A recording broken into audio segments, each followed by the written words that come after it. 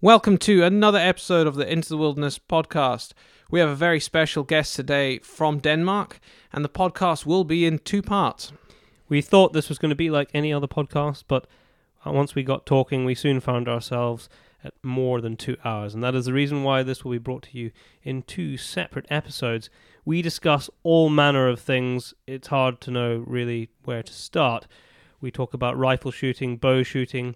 Bambi gets a mention. We delve deep into the ethics of hunting, and we also ask Ricky Gervais to hit us in the face. This podcast is brought to you by the Scottish Association for Country Sports.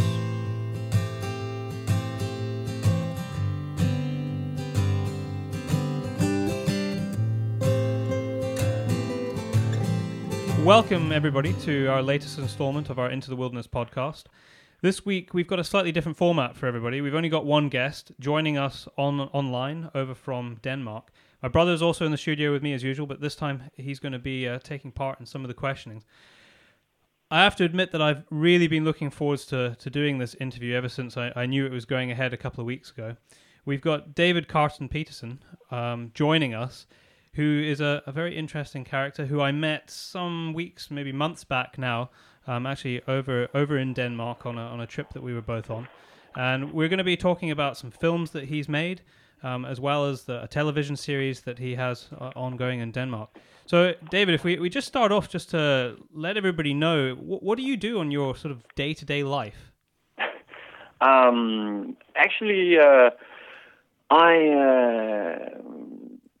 I try to make a living out of telling people how wonderful and exciting and important it is that we as hunters are allowed to do what we do, and that we are how we're responsible for the environment around us, and that creates a very non-typical day-to-day job where sometimes I'm spending a couple of days in the forest. Sometimes I'm sitting at meetings with different people and organizations, and other times I'm writing articles and making movies. So it's pretty much everything that has to do with hunting. I have my hands in it at some point or some way or the other. Now, we're going to talk about one of your films, Heritage, which I suppose probably really, if anybody watches it, gives people a good idea of how you got to where you are. But just in a couple of minutes, just explain how you got to where you are today and what influenced you to that point.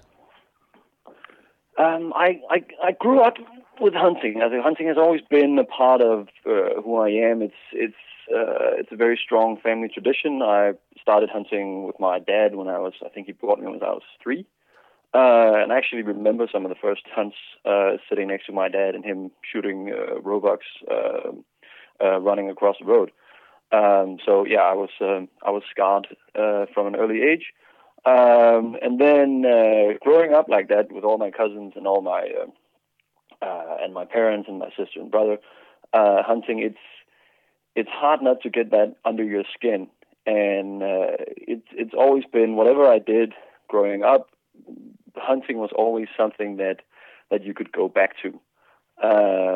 It's a thing that I shared with my father when he wasn't working. Then we would go hunting and really spend some time together. So it's very much a way of, for me, it's a way of connecting with my family, but it's also a way of creating some sense in modern society. And I kind of decided when I finished my studies that I wanted to actually contribute to saving this fantastic thing that we have, because it kind of dawned on me that if everybody leans back and just says, okay, well, I like doing this, but I'm not going to participate in the fight to keep it or to better it, then it can be gone quite fast. And in that period of time when I started out, hunting wasn't very fashionable. It wasn't something that you did not see pictures of hunters in fashion magazines, and you did not see trophies on the wall in big fashionable shops. So it was a little bit against the stream, but now it's definitely turned the other way around. Especially in Denmark, hunting has become extremely popular, and also very accepted. So it's interesting to have been a part of that transition from being something that was outside of society and something now that's more accepted. Yeah, I know. When I first met you, I think we were sitting around a fire the one night, and we were having a very similar discussion to this. And it amazed me just how much what you were saying, and I was just listening, echoed exactly my thoughts. And I am very much of the opinion that, you know, we do have a fight on our hands, and like you have just said, if I can echo that again, we can't sit back and enjoy doing what we've been doing and doing what we're doing for the greater good of management and wildlife without telling everybody what we're doing. And I've said this in previous podcasts actually, but I think that we have definitely been guilty of that in the past of just getting on with it without expressing and letting everybody know just what a good job we're doing. Yeah, there used to be this thing in the 80s and early 90s with hunters in Denmark and most of Europe actually, where we were a little bit like, if nobody talks about it, then we're probably safe. And the problem is that in modern media, if you don't make the noise, somebody else will. And I think from a hunter's perspective, we've been very, very good at what we're actually doing outside of society, what we're doing with the game and management side. But the whole cultural side, we haven't focused on that. And that's where you can say, well, I'm not going to say the other side, but people who are against hunting or people who have other ideas of how deer should be managed and what we should do, they're very, very good at working on emotional levels and cultural levels. And if you want to win that battle, you have to participate in it where it's actually being fought. That's why I'm a big believer in using Facebook and using social media very aggressively to say, well, this is who we are. This is what we do. We don't hide anything. You can't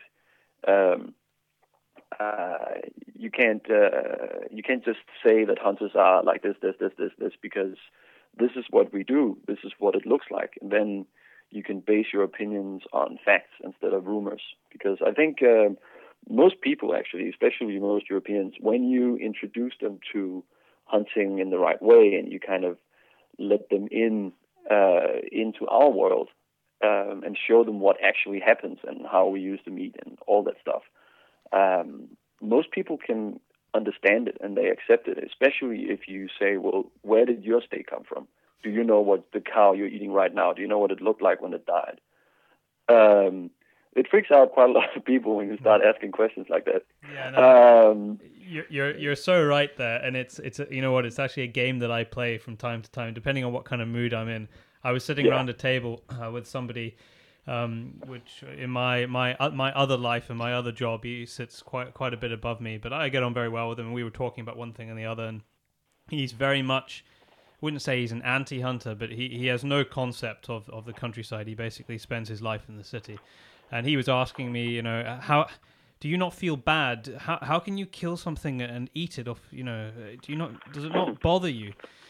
And I said to him, well, I got a simple example for you. We were eating lunch, and he had his mince and tatties on his plate. And I said, well, you're currently eating a cow right now. And I said, and I spent about 30 seconds explaining to him what the life of a cow is like from the point where it's going to the abattoir to being put on his plate. And then I explained to him what wild meat looks like and painted a similar picture, but obviously at the opposite end of wild game and venison.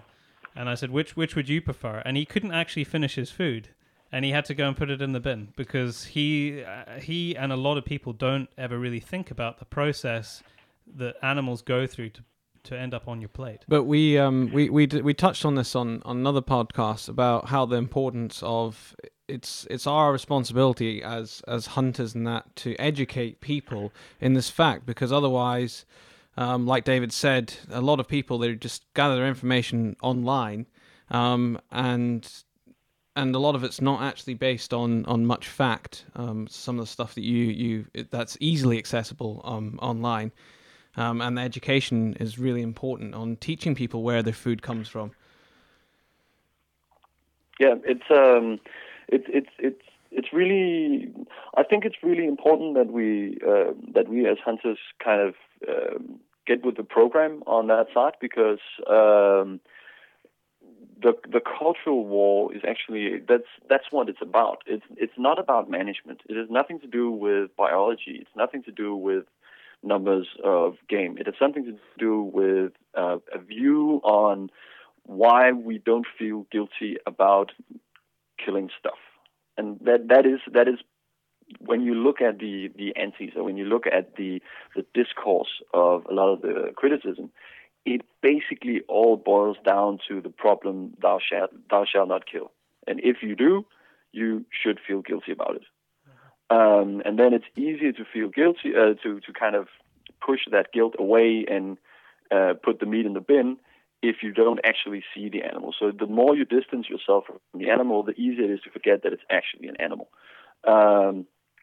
The sad part about that is that I have a serious problem eating meat from industrially produced meat, because once you get your head around how that cow actually lives, and then you get your head around how your deer actually lives, it's very hard to live with that fact that the cow you're eating right now is being raised in horrible conditions sometimes. I try to kind of turn it around when people say, "Well, how can you? Don't you feel bad about it?" And say, "No, but don't. I don't feel bad about it. I take responsibility for it. I know where my food comes from, and I'm proud of that animal, and I try to honor it by eating as much as possible." When you say that this guy, he ends up throwing out the meat from the cow, that's just it. Actually, that really shows how deep the double standards go.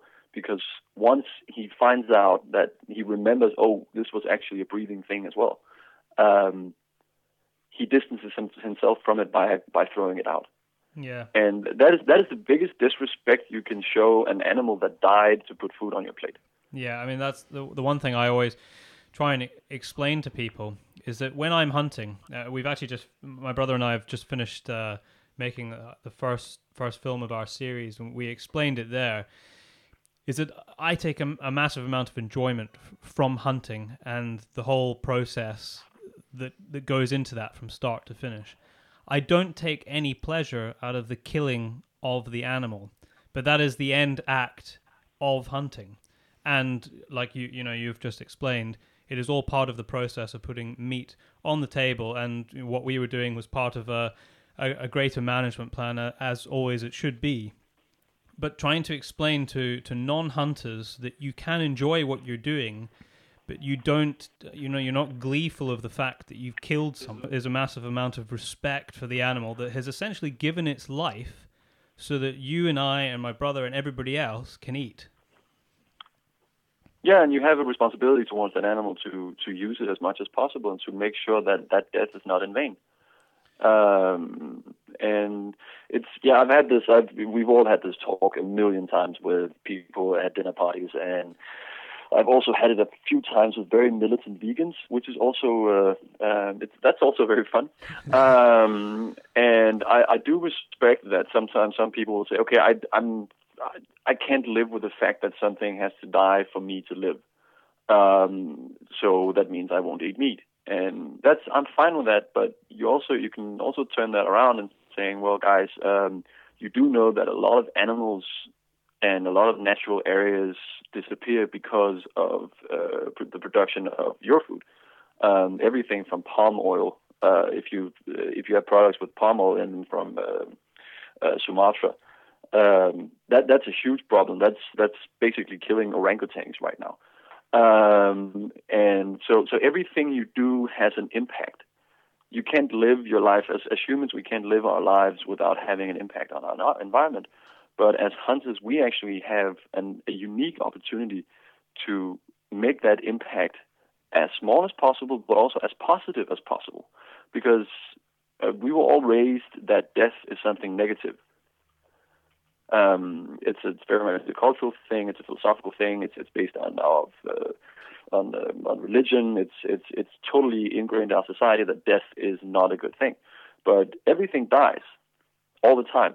Animals die in the forest every day. So the question is, how can we turn that thing that's very much a part of life, how can we turn that into something positive where an animal just it doesn't disappear? When people ask me, why do you put the heads on the walls? Why do you have trophies on your walls? I have most of my trophies from the stuff I shoot in Denmark. I have that in my kitchen, because then I can look up on the wall when I'm cooking this thing. And when people ask me, what are we having? I'm said, that guy.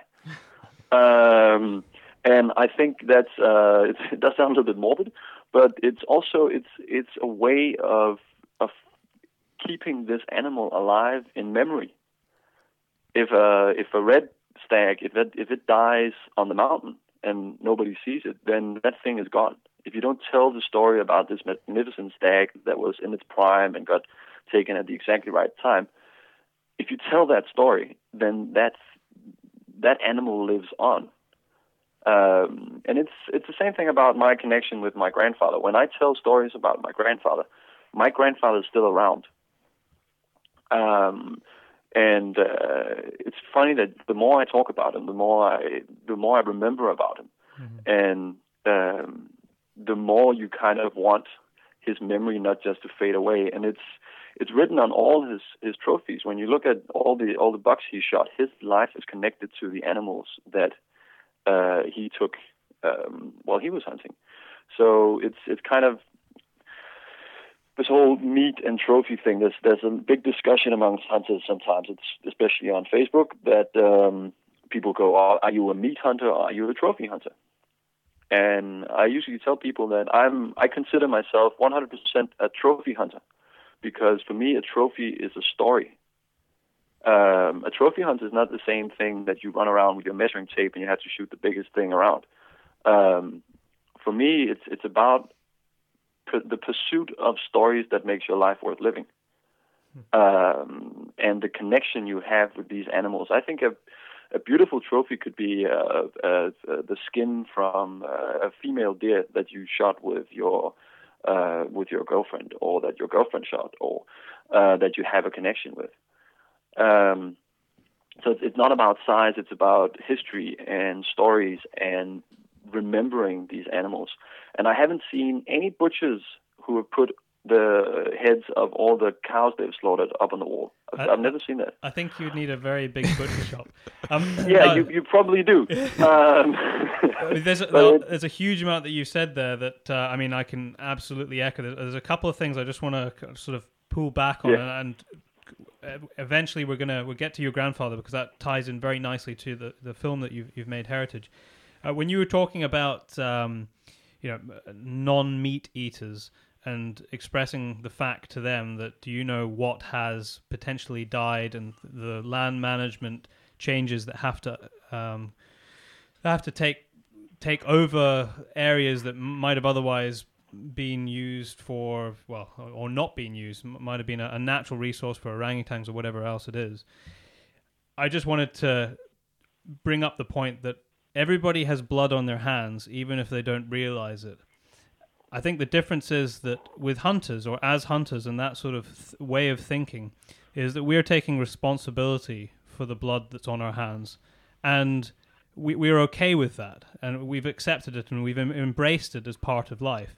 Whether it's someone having to go and shoot rabbits on a crop because that crop is being damaged, and that crop will then go into potentially a vegan diet that animals have died for in order for them to eat it, or it be for some cosmetics that require certain lands to be used for things other than what the natural habitat could be. Everybody has blood on their hands in some shape or form.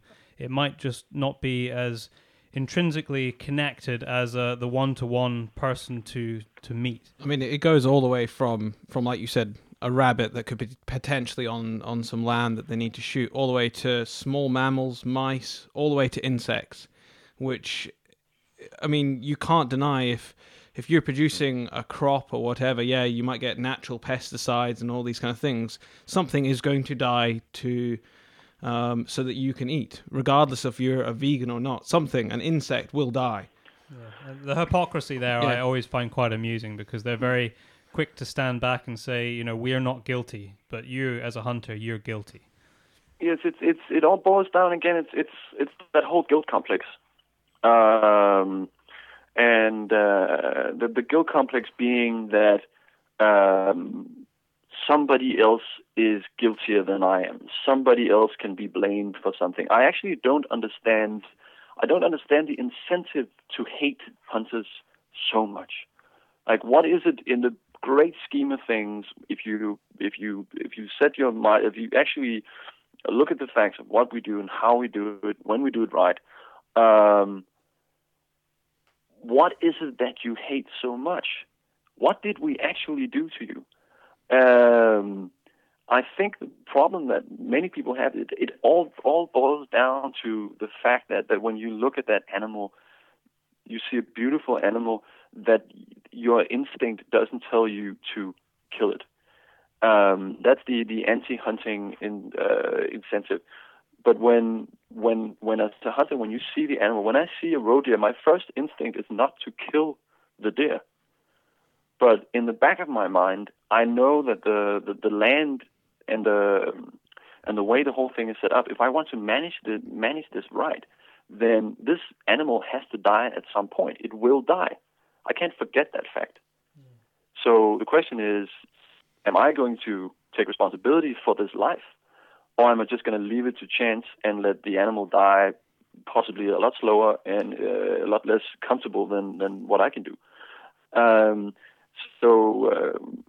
It's again, I think you have to be a hunter, and I think you also have to have been a hunter for maybe quite some time to start understanding the love that many hunters have for animals, and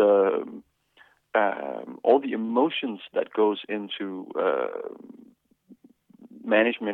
especially management of deer. I'm personally, I think roe deer are some of the cutest animals on the face of the planet, I'm starting to have a little bit of a problem shooting roe deer in my own forest, because I spend so much time looking at these things and checking them on cameras and register them and following them. And then when it finally comes to actually shooting them, you start being a little bit like, I could get maybe one more year. It's only like, okay, this one is standing exactly where it should be. There's no chance that this is not going to be the right shot. Okay, yes, you've had it. We're going to take you out. You need to stop. You need to stop naming your roe deer. That's the problem. Yeah, no, I didn't name them. No, I think that's. I don't think we should. You name your pets. Animals aren't pets. But no, I mean, a lot of people that sort of connection that you've just described, and this is going to take us into your film heritage. I think that sort of connection that you've described is a very difficult thing to express across the people who haven't had that, that deep. I can't even quite put it into words, but you know what I'm talking about. When you spend so long in a place and you're surrounded by everything that's there, everything that's natural, everything that's wild, when you're in those wild places, you basically become at one with it. And the forest or the hill, if it's hill ground, or the bush if you're out in Africa, it almost accepts you. And it's very hard to feel that connection if you're not a hunter. Yeah, it becomes. I always feel very much at home in the bush. I have a good friend who's a PhD in South Africa, who taught me quite a lot, also from a philosophical point of view. And he says when he walks into the bush, that's his church. That's like walking into his church. And I feel the same way, but I have this very homely feeling. I'm never scared in the forest. I don't feel pushed out. You can feel disconnected when you're a city, or if you're in one area where you kind of feel a bad vibe. But but I don't get that feeling in the forest. And the more you relax in any natural habitat, the more you get that grounded connection with everything around you. And it's actually gotten to a point for me where I have one problem with hunting that I'm not very proud of. It's actually quite a major problem for me. I really don't like getting up early in the morning. I think I'll join you on that one as well. Yeah, that is actually my only problem. So I've started to snooze quite a lot when I'm out. If I can sneak off half an hour on the side when I'm in the forest, I will lay down under a tree in the rain and just sleep for half an hour and get up and keep hunting. And you can only do that if you are so relaxed that you're not going to freak out that a fox is going to come and bite your ear. People are scared of really strange things. And having that feeling that you don't go outside, you open the door to your home when you go into the forest. It's very much a mental thing, and it's something that the more you spend time with your animals and with the trees and just on the ground, I think the more you develop that connection. But I think you're right that the problem is a lot of people are extremely disconnected from their own natural reality. Yeah. Sorry, carry on, dude. Yeah, I've experienced. I had a great experience of that difference between connection and disconnection. Is that we had some guests from Singapore who visited us in our forest, and I took them out driving around. It's a beautiful Danish forest. There's absolutely nothing dangerous there, but they really enjoyed it. They really learned from it, but they were also a little bit scared about it because are there any dangerous animals? Are there any snakes? Can this plant be poisonous? Of course, it's because from an upbringing in a environment where there are actually poisonous animals, you start getting a little bit worried. But seeing my home with completely foreign eyes really made me realize that when we travel if we go to Borneo or Sumatra, when you visit a tribe in Borneo, they have the same connection with their surroundings as I have with my surroundings at home. That hunters who are very passionate about their area or who really knows the area and feel at home in it, they have a connection, a mental connection, and you can. And you probably always, we probably always had that as hunters going back in history, and it's only that the disconnection steps in when people spend less and less time, not just outside, not running or biking or whatever, not action sports, but just sitting next to a tree. I think a lot of people would benefit extremely by sitting in a tree stand for 6 hours without an iPhone. Yeah, I mean, I think you've hit the nail on the head there, because a lot of people don't just stand or sit and listen and smell and watch. My brother and I, we've just come back from Skye. Very evident this week of exactly what you've just been talking about right there. Yeah, we were sitting up on a mountainside. I think you saw I sent you one or two of the pictures, so you could see where we were, right up in the granite tops of the Kulins, and we're spying for deer, for stags. And we're watching, and some of the places around there are quite popular for walkers, because there's quite a lot of Munros around there. People like going up to the tops. And we were watching the odd person walk up the hillside and then up into the sort of steep mountainside. And we watched these two walkers merrily going along the walker's path, walk right underneath a stag that was holding about half a dozen hinds, and they didn't even see it. It wasn't until they were a few hundred meters past. They walked within about 70 meters of it. It wasn't until they walked a few hundred meters past and he got up and he gave a roar that they looked back at what was going on. And then another good example of that was when we were dragging the stag that we had shot off the hill a couple of days later. We dragged this stag right past a guy. I mean, what was he, Daryl, 50 meters away? I would say less than 50 meters. Less than 50 meters away. And he had his headphones in and he was taking pictures of the mountainside. And he left that hill without even knowing that a stag had been dragged within 50 meters of him. Didn't even see us the whole time. Not one glance.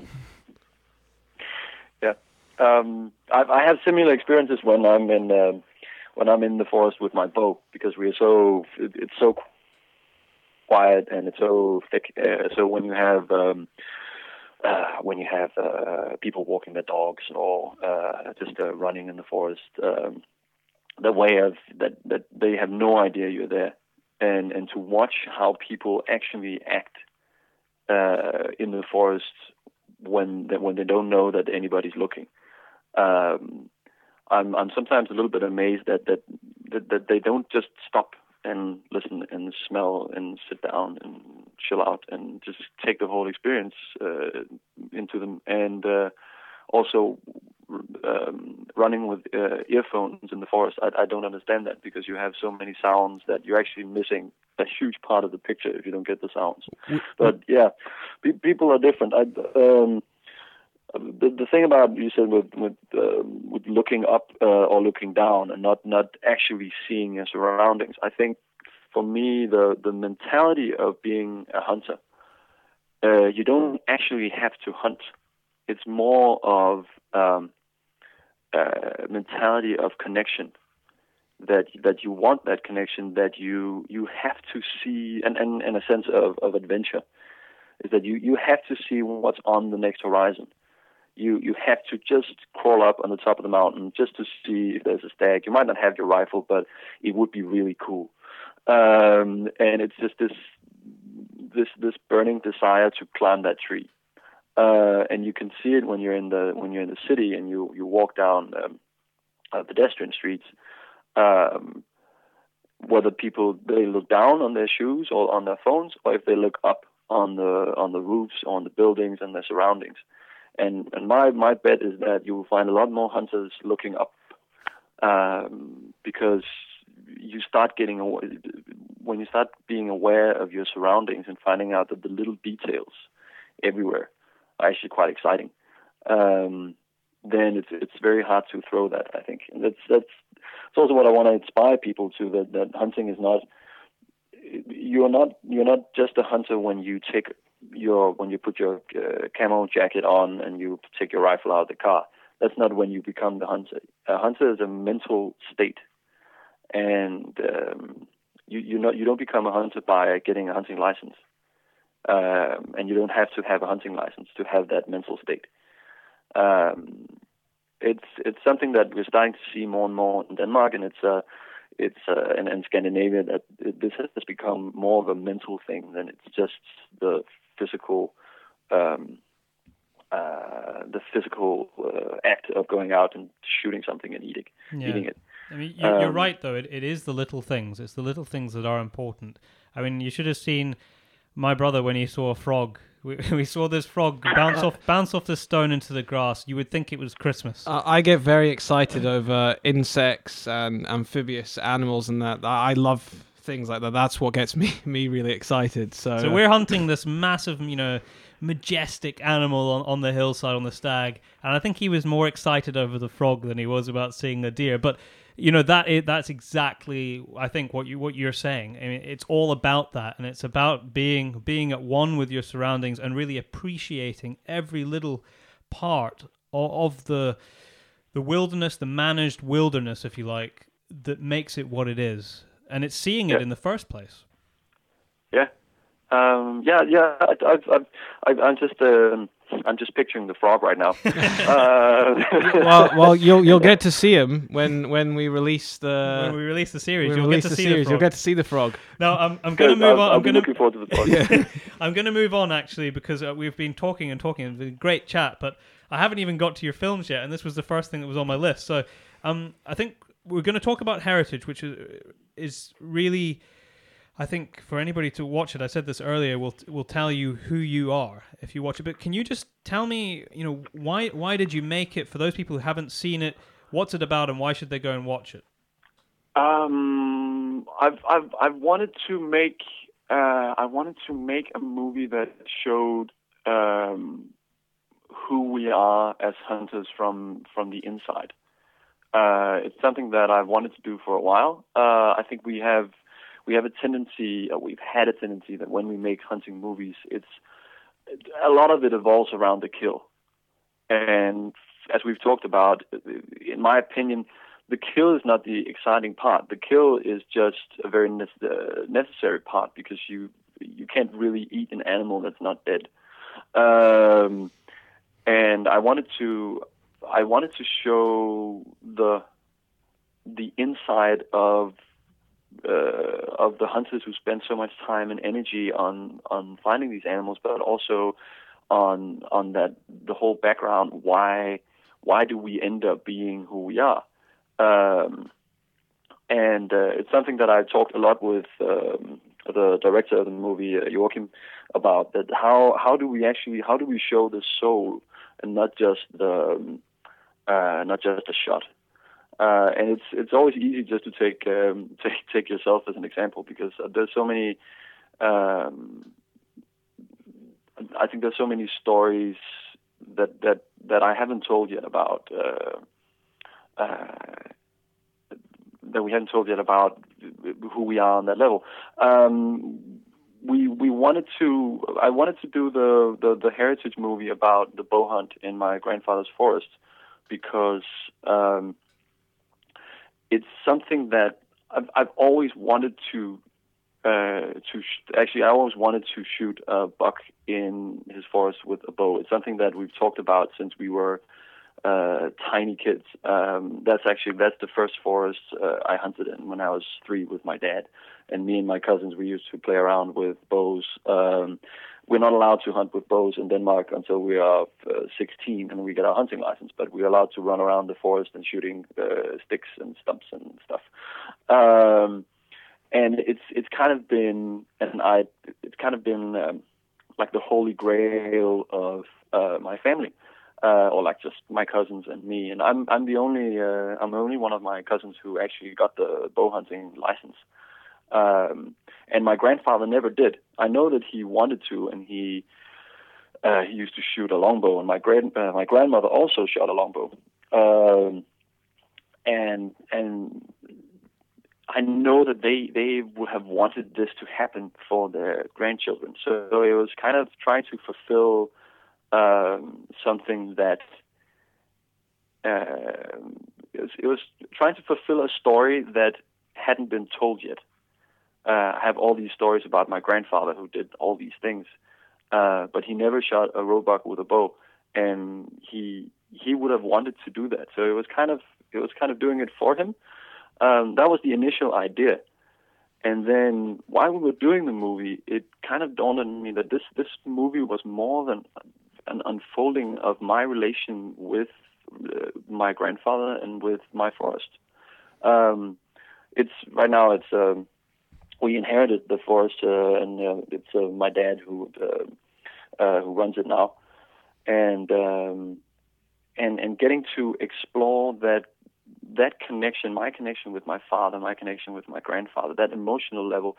It actually brought quite a lot of things out, and there's going to be some scenes in the movie that you see where it's quite emotional, and it was quite emotional. We had the whole movie is shot during a week where we hunted 7 to 9 hours every day. It was actually quite brutal, because while we were doing it, we had that whole mental side. When you have a camera on you all the time, and you kind of you open up your heart to all these emotions that comes in, and the potential of failure. What does this mean to you? How does this hit you? And I was hit quite hard, but also because it really dawned on me that this forest, my grandfather and grandmother, they're still alive in the forest. They're alive in the trees. They're alive in the memory of what they did. And it's kind of my responsibility now, and my father's responsibility, and my future kids, to keep them alive by keeping the trees alive, by keeping the animals alive, by preserving what they created, but also doing it in their spirit, which is making it better. it's not conservation for me. Is not about bottling up this thing. We shouldn't put a fence around the forest and to say, okay, all the trees that my grandfather planted, they are sacred and they should never be cut down. A forest is a living thing that keeps evolving, and we are as much as part of this forest as the trees and the road is and the foxes. And there's a lot of these things that kind of that dawned on me while we were making the movie. So when we finally get the prize, it was quite an emotional experience, but it was also a little bit sad because when you want something so bad and you really, really work for it, then all of a sudden it's there and the bug is on the ground and you succeeded, but you didn't. That's only a tiny part of the story. The bug on the ground and the dead animal is a little point in that whole line of events. And it took me a little while just to get my head around that this was not the end of that story. It was just the beginning of the next story. Mm-hmm. I mean, my brother and I, we've taken a lot of inspiration in terms of the look and feel of your film, and I encourage anybody, even though it's not in English, there's English subtitles. I encourage anybody to watch it if you really want a kind of a feel. It really is a beautifully shot piece of film work, as well as the story is really nice. Yeah, and that's all Joachim. We had an extremely good photographer on that film.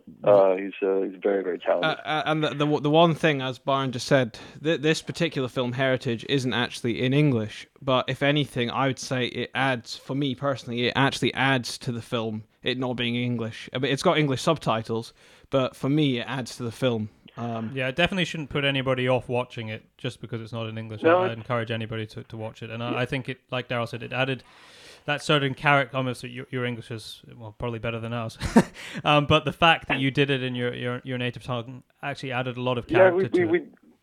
We had a discussion about it because originally we wanted to do it in English, but the problem was that since this was not a movie about an animal getting shot, but a movie about a hunter opening up his heart and letting people inside, it wouldn't make sense to do it in another language than the instinctive language of this person. So if it would have been a Kenyan, we would have done it in Swahili, because the emotion that comes out in your native language will always be that much stronger because you don't have to think about your words. And it's also like Danes, we were all raised with TV shows that were subtitled. So we are totally used to, if you want to watch a movie in another language, it's not a problem. You just read the subtitles. So we thought that for once, then everybody else should be suffering the same problems that we have. No, I thought it worked really well. Thank you very much. It's I'm very proud about it. I think it and we had some amazing feedback. It's also when you put out a movie like that, where what happens on screen is what actually happens. Then you're always a little bit worried about reaction. You know, the roar of the Facebook community. But we've had some very emotional reactions, and some people who really they reconnected with some memories about their own family. And we've had people. I had one guy who wrote me and said that he was always raised hunting, but he never got his license, and he never really got around to doing it. And then he watched the movie, and now he decided that he wanted to take up hunting because he missed that connection. And he was 40. So he'd gone through his whole life, and he said he was very thankful that this movie had reconnected him with something that he was missing. And that's quite something when you make something and it actually works, and you actually touch people and change their minds. That just shows you the power of not only the message that you're telling, because I mean the people will watch this. We'll put a link in the podcast for people to watch the Heritage. But I mean, it's a very emotional story about your grandfather and your father, but also very emotional, and you go into everything that we've just discussed in the last half an hour about hunting and yourself. Yeah, it's if you again, it's a very honest film. I don't with all of the projects that I make, I have this principle that we don't lie. We don't. It's so easy when you make movies, when you make films, when you make television to put in the After Effects and play around with the camera angles and tell the story in a little bit of a different way than what might have happened in real life. But I think there's a very strong there's a very strong position in saying that, okay, what happens is what happens if we don't shoot an animal. That's the reality of hunting. This is who we are. And I do feel that, especially when you work in the field of telling hunting stories, you must never forget that it's actually real animals that we are in the pursuit of. It mustn't become a question of bagging a trophy for the sake of the movie. Yeah. The animal is still the animal. If you play tennis or play golf, knock yourself out. You can cheat all you want. But this is still, we're still taking a life, and that should be taken very seriously. I've had some very serious discussions about this with some TV producers once or twice, who said, but couldn't we? And what if we? And we can just. I said, no, this is not going to happen. And it's something that I'm quite proud of, because it means that when you look back on your life, when I'm at some point luckily reached the ripe age of 82, which my grandfather did, you can look back and say, okay, we did this honestly. The animals that we took, the lives that we took, they weren't taken in vain. All the animals on the wall, those are the real memories. Mm-hmm. And I think that in the hunting industry and the hunting world, where hunters like telling stories, and sometimes they also tell them to themselves, I think you cheat yourself a little bit if you don't do it with the utmost honesty. Yeah, and I totally agree with you. And we're going to talk about your next film very shortly. After we got a couple of questions on Heritage, which I just want to go through. I think my brother's going to ask a few of them. But when we talk about your next film that you actually made before Heritage, I think it was in conjunction with Zeiss. Is that correct? Yep. Yeah. When we talk about that, we'll maybe look a little bit further into other films that have been made in the last few years, and sort of your opinion of maybe the perception that we give the general public when these films go out there that are not made like the one that you've made.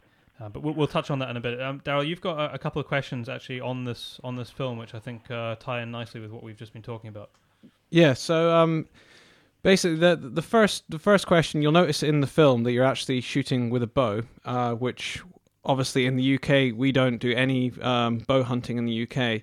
And we just wanted to know why bow hunting for you instead of a rifle? Well, I'm also a rifle. I also hunt with a rifle and with shotguns as well. But the bow is the bow connects you with the animal in a very different way than the rifle. When I stalk with my rifle, at the time the hunt ends, when I pull the trigger and the animal goes down, that's actually where the bow hunt starts. If you see a buck 100 meters away with your bow, you don't even have a chance of shooting it. You have to get within 20 meters of it, which is pretty hard. And that challenge really it demands a lot of you. You can't. you can't just sit back and relax and just take an easy shot. There are no easy shots with a bow. It's all, you get in so close to the animals that their fight or flight zone, you are well within that. Also, I've bow hunted musk ox in Greenland, and bow hunting a very, very big animal that has absolutely no fear or respect of you, and it's sitting there considering whether it should beat you or just walk off. It's a very humbling experience, and there's quite a lot of so on one side, bow hunting demands a lot of the hunter, and it forces you to learn everything. There's no cheating. Either you do it right, or it's just not going to work. I've had 14 roebucks this season that I could have shot with a rifle easily, and I shot one with a bow. And I haven't had a single time where I was sad that I hadn't brought the rifle, because it would have been an easy trophy on the wall. But I've always been happy that I brought the bow, because almost getting it with the bow is often as good as the feeling is often as good as shooting something with the rifle. It extends the experience. The story gets bigger and bigger and bigger. I've also in Denmark you have to take a separate test with each bow type you want to hunt with, and I hunt with a compound bow, which is an extremely precise weapon. Very, very precise, very much like shooting a rifle. I can recommend it to everybody, except it's highly addictive. But I've also shot the longbow, a modern version of a longbow in modern composite materials, but it's extremely fast and very, very efficient. But I couldn't qualify for the test. I took the test and didn't pass, which means I can only hunt with my compound bow. And I'm quite proud of that, because we have, of course, I'm frustrated that I couldn't pass, but I'm very happy that the rules regarding bow hunting in Denmark are very, very strict, and that if you are a bow hunter, you have to practice. We have to take this test every 5 years, or they're going to take the license away from you. Well, I didn't know that. Well, I didn't know it before reading bits and pieces that you'd put online about the regulations with regard to bow hunting. Like my brother says, we can't do it at all here. Now, before we go on to the next question on this, I just want to, just because we're talking about the subject, and it's particularly pertinent because of bow hunting, or I think it was a crossbow that was used with Cecil the Lion. We're talking a couple of months back now. So my question to you on bow hunting, I have shot a bow quite a bit in Africa actually, but I've never hunted with a bow because I don't have the skill for it. But bow hunting compared to killing an animal with a rifle bullet, what is the difference in terms of the ethics behind it? Obviously, as hunters, our goal is as quick and efficient and as clean a kill as possible. Does that not really mean that we should use a rifle all the time? I don't know, just putting that out there. Actually, like the bow is an extremely efficient weapon. Humans have been killing stuff with bows for 10,000 years. It's a very, very efficient weapon, especially the modern compound bow is extraordinarily precise. A good group with a compound bow is within like a 2 to 5 inch group on 25 to 30 meters that's good, but it's not extraordinary. Like you very often you don't shoot on the same target, because then you do Robin Hood, you shoot through your own arrows. It happens quite a lot. So it's a very, very precise weapon. It's also the blades that we use. You see in the movie where I sit and we saw that. Yeah, sharpen all the blades. That's not just a Rambo thing. It's not something that we do for the show. This is something that we do every time we go out. You sharpen your blades so they are as sharp as razors, and you test it on your arm. So it's very, very efficient. When you see an animal, when you take an animal with the bow, the bleeding out is quite fast. What some people freak out a little bit about is that if you see a bow kill, the animal doesn't run very far, and you often see it die. With the rifle, you usually shoot it from about maybe 100 meters, maybe 150. So when it goes down, you don't see the actual animal dying. You just see some legs up in the air. But it's a very close experience. It's very organic. You can actually see the arrow pass through the animal and listen, and you hear the sound of the arrow passing through the lungs. That's a very organic feeling. It's also very, very strong. It's very, with a rifle, especially at distances, you sometimes forget you're actually putting a bullet through a body. So when you bow hunt and when you take an animal with your bow, it's a very, very emotional experience.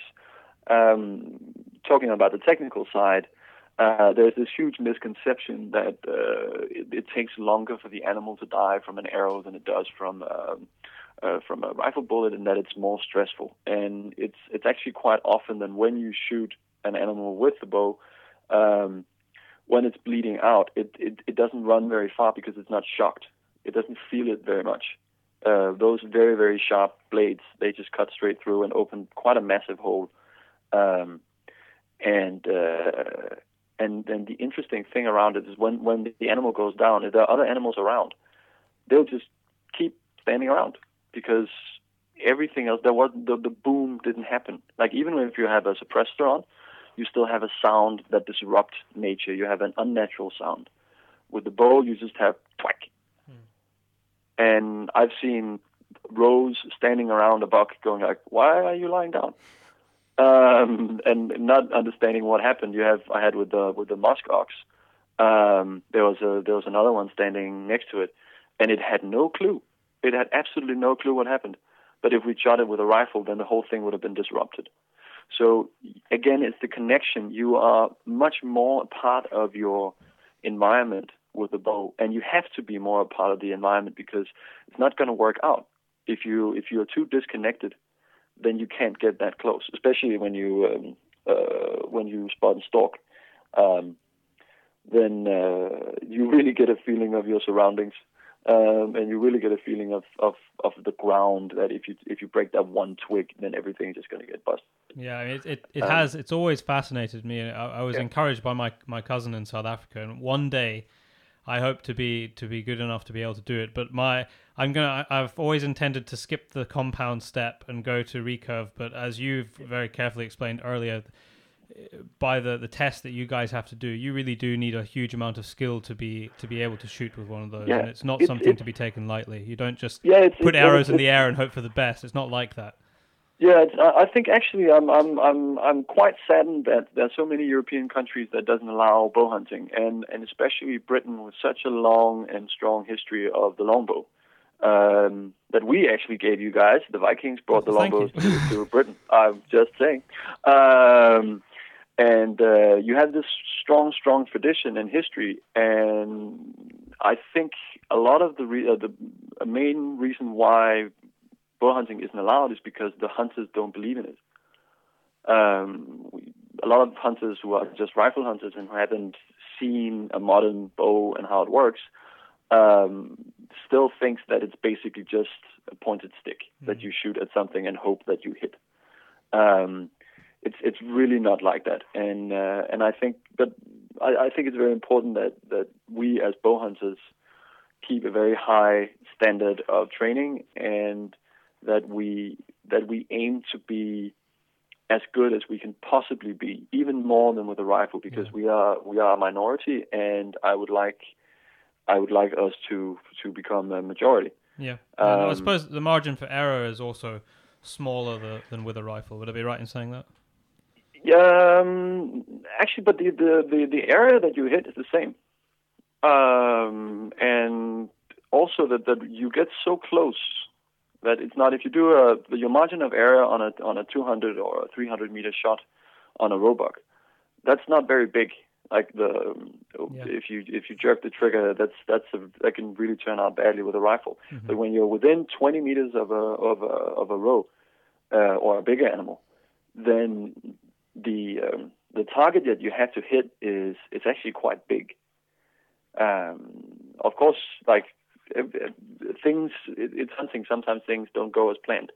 But with the modern equipment, then even less than perfect shot is still lethal. And the arrow, they do break bones. It's quite efficient. So I really hope that we can get some potential British bow hunters to pick up the bow. There are actually quite a few British bow hunters who hunt overseas or who hunt in in Africa or Hungary. And you're very welcome to come and visit in Denmark. I think I might have to take you up on that offer at some point. But I kind of, in a slightly lesser way, I can grasp what you're talking about, the getting in close and everything extra that maybe gives you over, standing back at your sort of 100-meter point with a rifle. Because this season, at the start of this season, I shot only with open sights on my rifle. And for the same kind of reasons that you've been talking about, but it meant that I had to bring my 100 down to 50 or less. Yep. Not because it's not possible to do it at 100, but I didn't feel like I was comfortable enough back there doing it. So I can totally get there. But Daryl, I think you've got another good question, and I'm intrigued to hear what the answer to this is. Yeah. So basically, I'm just sorry. Yeah, sorry. I just want to make sure that I really don't want to be elitist about bow hunting. I think that people should do what they enjoy doing. Yeah. But I totally agree with you that a lot of rifle hunters would benefit from challenging themselves a little bit more. And there's no reason why you can't sneak up on a roebuck about 20 meters with a rifle. I've done it several times, and it's a really good challenge. So I'm not saying that bow hunters are better hunters. I'm just saying that challenge yourself as much as possible and get a bow. And get a bow. So just one more kind of question about your movie heritage, and obviously all the way through you talk about your grandfather and your father. What would you say is the best piece of advice your father or your grandfather gave you about life and about hunting and managing the land? About life and hunting or managing the land, or all three? Well, you take your pick. Yeah, probably all three. Or yeah. I think it's my father is still alive, and he's probably going to hear this at some point. But I think the best advice or the best principle they raised us with is to live your life honestly. Manage your property with honesty. Hunt with honesty. If you say that you manage your deer herd, or if you view yourself as a conservationist, talking about it is not going to help. You actually have to do it. If you want to manage a deer population, you have to get your head around how many do you actually have, how many heads, how many fawns, how many bucks, what do they eat, when do they eat it, can you increase the number, can you decrease the number. It's all about knowledge. It's about studying these things and really getting your head around the skills that goes into being a hunter and being a manager. And it's all about honesty. It doesn't work to on one hand say that hunters we're conservationists and we do all this for the benefit of course ourselves, but also of nature, and then on the other hand you do stuff that's illegal, or you shoot endangered animals, or what's called the best example is we always get accused of shooting, or hunters always get accused of shooting birds of prey, and which is very topical in the UK. Yeah, and it's also topical in Denmark because the ornithologists all try to. They keep saying, but you do this, you do this, you do this, and for me, it's like you can't. How I was raised is that you can't call yourself a hunter if you break the law. Then you're a poacher, and I have a very special place for poachers in my opinion. When you've done anti-poaching in Africa, you kind of develop a strong anti. Yes, I can relate to that directly. Yeah, and very hands-on as well. And I'm very much against wildlife crimes. And shooting a predator bird is a wildlife crime, and hunters don't do wildlife crimes. So again, it takes me into that a hunter, in my opinion, is the custodian of the land. You're the custodian of your forest, of your area. It's your responsibility to learn as much as you possibly can, but also to teach as much as you possibly can. It's like the custodian in a museum. If you ask them about a painting, they said, well, I don't know and I don't care. That's never going to happen. Same thing with a hunter. You have to learn more about your environment, your area, than just what you can shoot and how far away it is. Then it's you have a responsibility. Honesty and responsibility. I think that's one of the main things. And then I think on the last one is that they've also taught me that you only have, like, everything is final. Everything dies in the end. At some point, your granddad is not going to be around. At some point, the trees are being cut down, and then something else has to grow up. Having that understanding that life ends, and that's okay. And embracing it. Yeah, and embracing it. It really gives you. It really gives you a sense of urgency that if you want to do something, you have to do it. You can't just sit around and go and, I wish I did this and this and this. Oh, if I just chose a job where I could do what I love doing. That's not going to work. Like, either you do it or you don't. What's also nice about learning about your own finality is that it also teaches you that life, it might end, but it also continues in the next life, being your kids or being your grandkids or being your nephew, and you can extend the story of a person into other people's lives. Yeah. We just brought my nephew, who's 4, on his first hunt in my granddad's forest this weekend, or the last weekend. And seeing this tiny little guy walking with his mother in his hand, and he's crawling over these trees, and he's really struggling.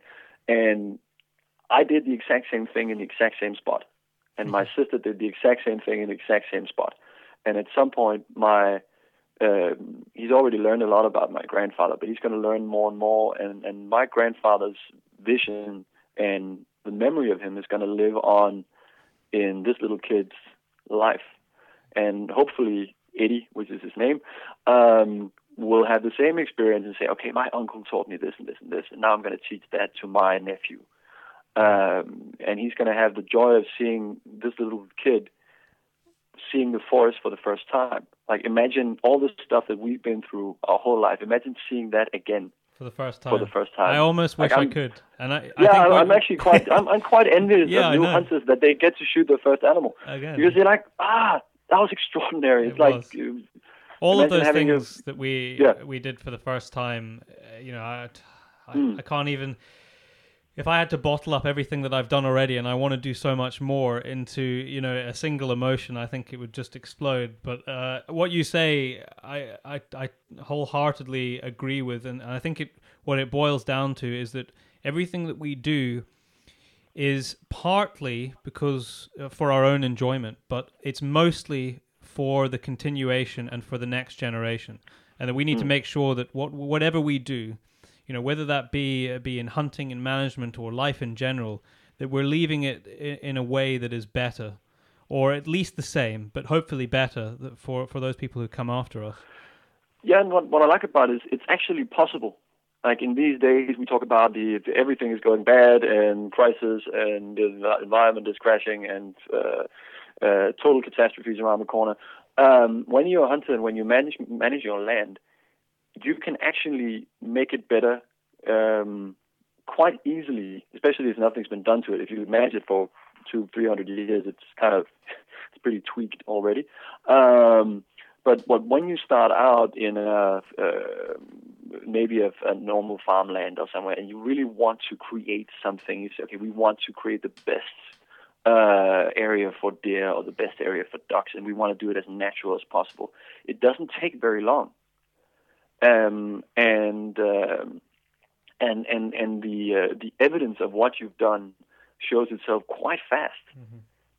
And it's something that I would love to inspire more people to spend more time with the land management, spend more time Also, just with it doesn't have to be your hunting ground. It can also just be your garden.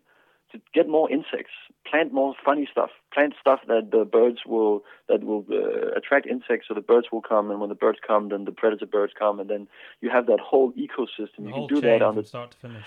yeah, and you can do it on the top of your house in the middle of the city. Again, it's the hunter's mentality. You don't actually have to kill something to in order to enjoy it. It's creating life. Yeah, no, I think, you know what, and that is exactly the key. It's about sustaining life. Hunting is actually about sustaining life, and it's a very difficult thing for people who are not hunters to get their head around. Now, there's one thing I just want to touch on very quickly before we hear a clip from the other film, which we're going to talk about briefly, that you made in British Columbia. And I don't know, probably 10 minutes ago now, you were talking about how anything that is being done illegally is not hunting, it's poaching. And I just wanted to reiterate the fact, and I always make a point of trying to express this to people, is that in the media, what we hear and what we see written down, there's this massive blurring between hunting and poaching. You see the word hunting used when there has been a big poaching occurrence where something has been maybe shot illegally with guns. If it's, half a herd of elephant that have been gunned down with AKs, hunting will be somewhere in the text there. That's not hunting, that's poaching. And that is something that we should, whenever we hear that mistake, as hunters, we should be writing letters, we should be on the phone, and we should make sure that the media do not blur that line. We have the right to call ourselves hunters because of everything that we do. Those people who are breaking the law do not have the right to call themselves hunters. No, I totally agree. We've had a talk about it quite a few times in the circles of hunters that I frequent, and my usual example is to say that, well, there's also a difference between sex and rape. Sex is something that hopefully is fun for everybody. And I never thought we'd get to that on this. And a sustainable activity. Whereas rape is the destruction of something beautiful. And again, when you watch Heritage and when you watch all the stuff that I make, it's love stories. Because I love what I do, and I love hunting, and I love the animals, and I love that life. So I think that emotional bond translate quite well between, like, you have hunting and you have sex and you have kids and you have family and you have all these, like, very, very base, deep down emotions, your connection. It's very with raw your parents. as well. It's the basis of life. It's very raw. It's almost the basis. Yeah, it's very of life. raw. It's something. It's very honest. It's very it's very real. It's also something that everybody can connect to. Whereas the criminal activity of destroying something like that, in my personal opinion, I think we should punish poachers a lot harder than we do. In Sweden, they are really, really hard on poaching, and I applaud that. I think it's the right way. Especially, like, sometimes stuff happens that wasn't intentional, and we have to leave some space for the gray areas. But when you know that this guy did something, like if you shoot an elephant with an AK-47, you know you're doing something wrong. If you shoot an eagle out of the sky, you know what you're doing, and that should be punished. And it's just like unconsensual sex, that should also be punished. Like, you should treat your partner with respect. So yeah, again, it all evolves around these very raw emotions that is controlled by respect and honesty and a love of what you have, an appreciation of what you have. I think we've got a snippet here from the other film that you made in British Columbia, which I think probably expresses, well, a snippet that expresses your kind of your feelings. So we're going to play that now, and then we'll talk about the film briefly. Life's great adventure is different for everybody. For me, it's about doing what you love, and what I love to do is go hunting. As a hunter, I live to travel the world and see new places. I want to go where I've never been, see the other side of the horizon, and learn as much from nature as it's willing to show me.